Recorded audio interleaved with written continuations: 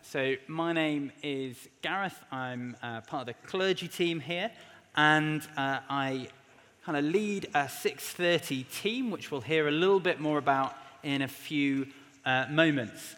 So over the course of this term, we've just had 3 weeks in January where we've looked at the virtues of faith, hope, and love. And next week, we're going to get back to part 2 of our series going through Mark's Gospel. And that is going to take us all the way up to Easter.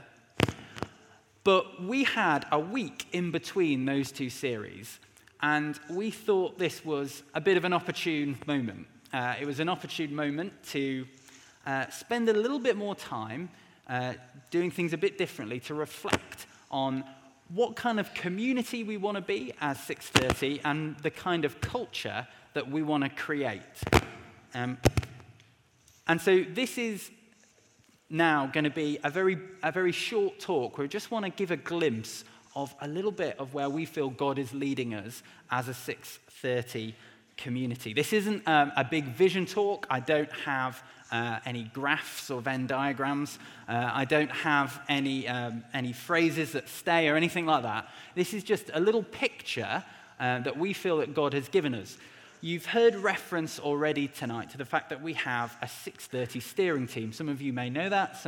For some, that might be news. It's not a mysterious or a particularly elite squad of people, but rather it's a great group of people from within the congregation, and we meet together to chat about all things 6:30, but also to pray and to discern what we think God is telling us and where we think God is leading us as a community. But in the interest of you knowing, I wonder if members of the 6:30 steering team might just stand. Go, don't be shy. So there you go. The one missing member is Alison Fletcher, who's away this week, who preaches sometimes. Thanks, team. You sit down.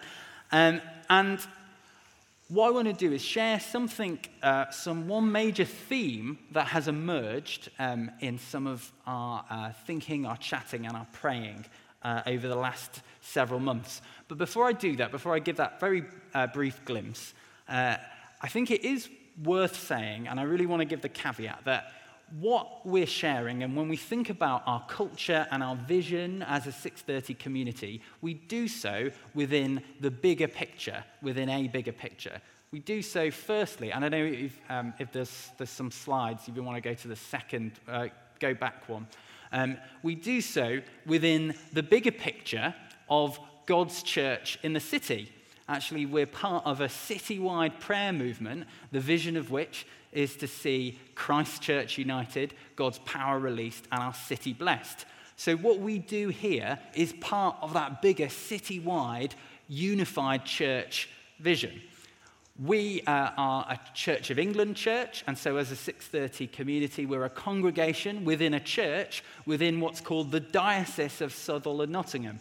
And what that means is that we are part of a group of 320 churches across Nottinghamshire that are part of this even bigger family called the Church of England. And the diocese has a vision which is about growing disciples wider. In other words, seeing more and more people come to follow Jesus for the first time. Growing disciples who are younger, as in investing in leaders, specifically those aged around 16 to 30. But also there's a vision for growing disciples deeper. In other words, going into greater depth for long-lasting faith that will help us last the journey of life. So we're part of that story. But also, as a 6:30 community, we are part of the bigger picture of the vision that God has for us as a St. Nick's whole church family. As you heard, we meet as three congregations, 9 o'clock, 10:30, and 6:30. And particularly after Easter, Steve is going to lead us as we think about renewing and refreshing our vision for a whole church. And you'll probably hear some glimpses about that along the way at the weekend away and maybe at the APCM as well. So what I want to show is just a picture of something we feel God has laid on our heart as a 6:30 steering team. But actually, I think it not only fits in really well with what Steve is going to share about the whole church. But actually, I think it fits in really quite beautifully and quite neatly with this diocesan, this big family of churches vision in which we're a part of as well. And so, if you can move to the next slide, Hannah, that'd be great. About 2-3 months ago, we met as a group to seek God together, to have a day of praying, of chatting, and of discerning what it is that God is calling us to, particularly as a 6:30 community. And loads of exciting things came up. We got excited about the idea of growing as a community, about having baptisms, about having new people come to faith. We talked about creating a safe space where we can simultaneously have amazing encounters with God, but where it is a safe space to come even when we feel broken and not necessarily up for worshipping. We also talked about growing as a more diverse community. Loads of great stuff came out, but there was one word which you might just be able to spot if you look really, really closely and you squint very effectively, that's in the middle of that page, which is the word depth. That's the word depth. And what we felt like God was calling us to as a community was to enter into greater depth. And of course, that's something, again, as all of St. Nick's, we would long to do. But I think it resonates with us as a 6:30 community in a couple of ways. One, as a congregation, when we come together, we are blessed with the fact that we have a bit more time than maybe we do at any other service in order to really seek God and respond to him. We have a bit more time. But also, although it is very important to me, and I think it's very important to all of us, that 6:30 is not either a student or a young adult service, we are a congregation where there is a big number of us that are aged, let's say, 16 to 30-something. There is a particularly high proportion of people in that age bracket amongst us here tonight, and if you look around, that kind of plays out. And so it felt to us like what we're called to do, the kind of culture we're called to create at 6:30, is a culture in which people can create and cultivate deep roots to enable faith that lasts a lifetime. So although we want to seek God and encounter him sometimes in surprising or dramatic or exciting ways, our heart for this congregation, for this community, and even just for when we meet together, is not that we're going to have an emotional experience or that we're going to be able to necessarily respond in dramatic ways, but actually that this is part of a process of laying down foundations which are going to enable you to love Jesus more and more day by day, so that when it comes to the end, you will finish the race well and you will fight the good fight because actually you have dug deep roots. And Claire shared with us this picture. I think it's of a tree in Croatia, is it? And it's this amazing image of a tree that is being absolutely bombarded by either flood water or river water, and yet it is staying firm because it is deeply rooted.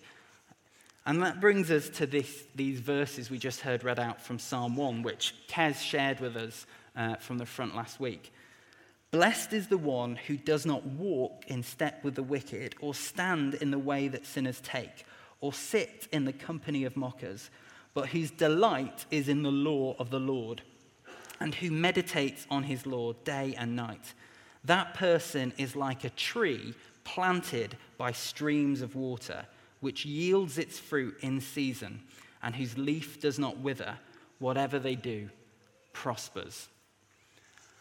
I would love for 6:30 as a gathering and as a community to be the kind of place where we create people that are like trees planted, deeply rooted in God's word, deeply rooted in God's community, so that when we face the challenges of life, because sometimes life will kick you in the soul, when we face those times, we are not drawing on reserves of simply emotional experiences, but rather we're deeply rooted in the truth of who we are in Christ. What does it mean to be part of that kind of community? What does it mean to be like that? Well, we're going to hear, after we have communion together, some stories of how God is beginning that process and continuing that process in people's lives, of stories of new faith, of stories of calling, and of stories of how faith has endured through different seasons. But I just want to give one picture to illustrate what I think this means and what I think this looks like, which I think I've shared at 10:30 before, but I think is relevant. I used to have a friend and mentor and tutor called Richard. And Richard was a Bible teacher. In fact, if you came to Vintage about 2 years ago, Richard did the Bible teaching. He did 3-4 hours on the book of Numbers, and remarkably, we all enjoyed it, so it was great. And Richard tells this story that I absolutely love, which is about when he was given a gift by his daughter, and this gift was a houseplant. And this houseplant was given to him, even though he would admit that tending to indoor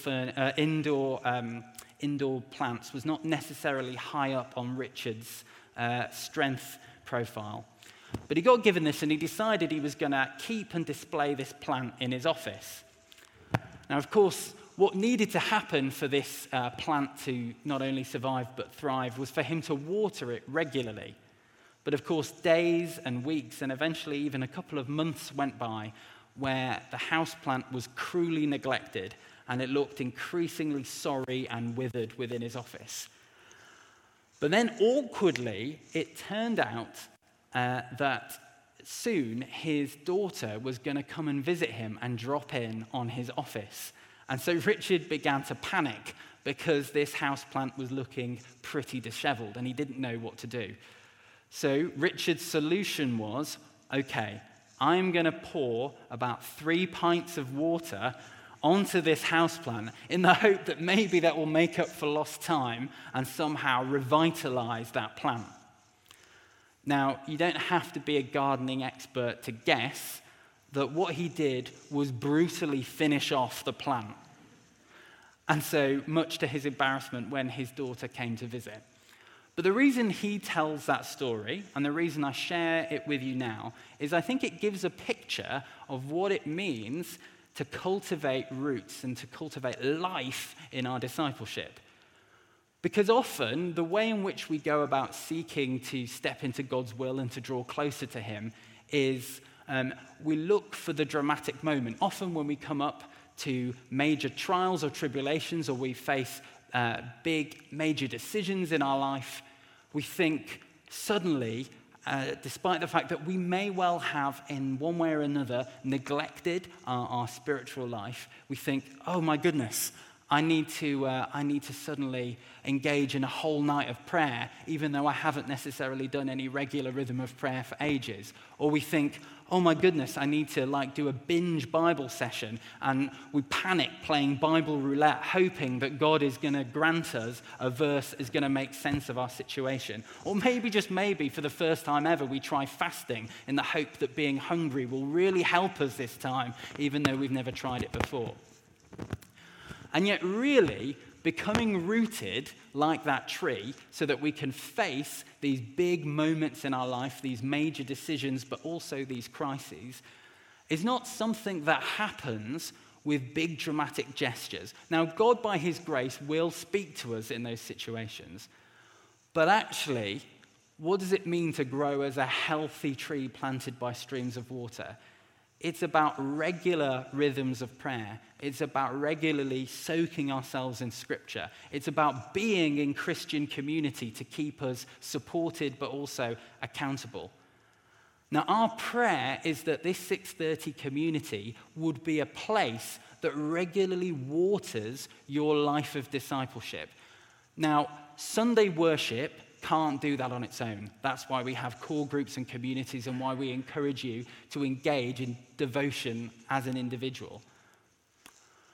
But this is where I think it's partly, there's a two-way agreement, a two-way bargain, a two-way covenant. Our promise as a group is that we will, as a team, we will try and create a culture at 630 which regularly waters your faith, where we try and soak ourselves in Scripture, where we build ourselves up in community. But in order for that to work, we all need to buy in. We all need to show up regularly. We all need to pitch in when family needs a hand.